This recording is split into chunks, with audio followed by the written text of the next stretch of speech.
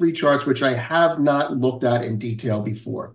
So this is extemporaneous. I'm doing it for the first time, except for the gold one.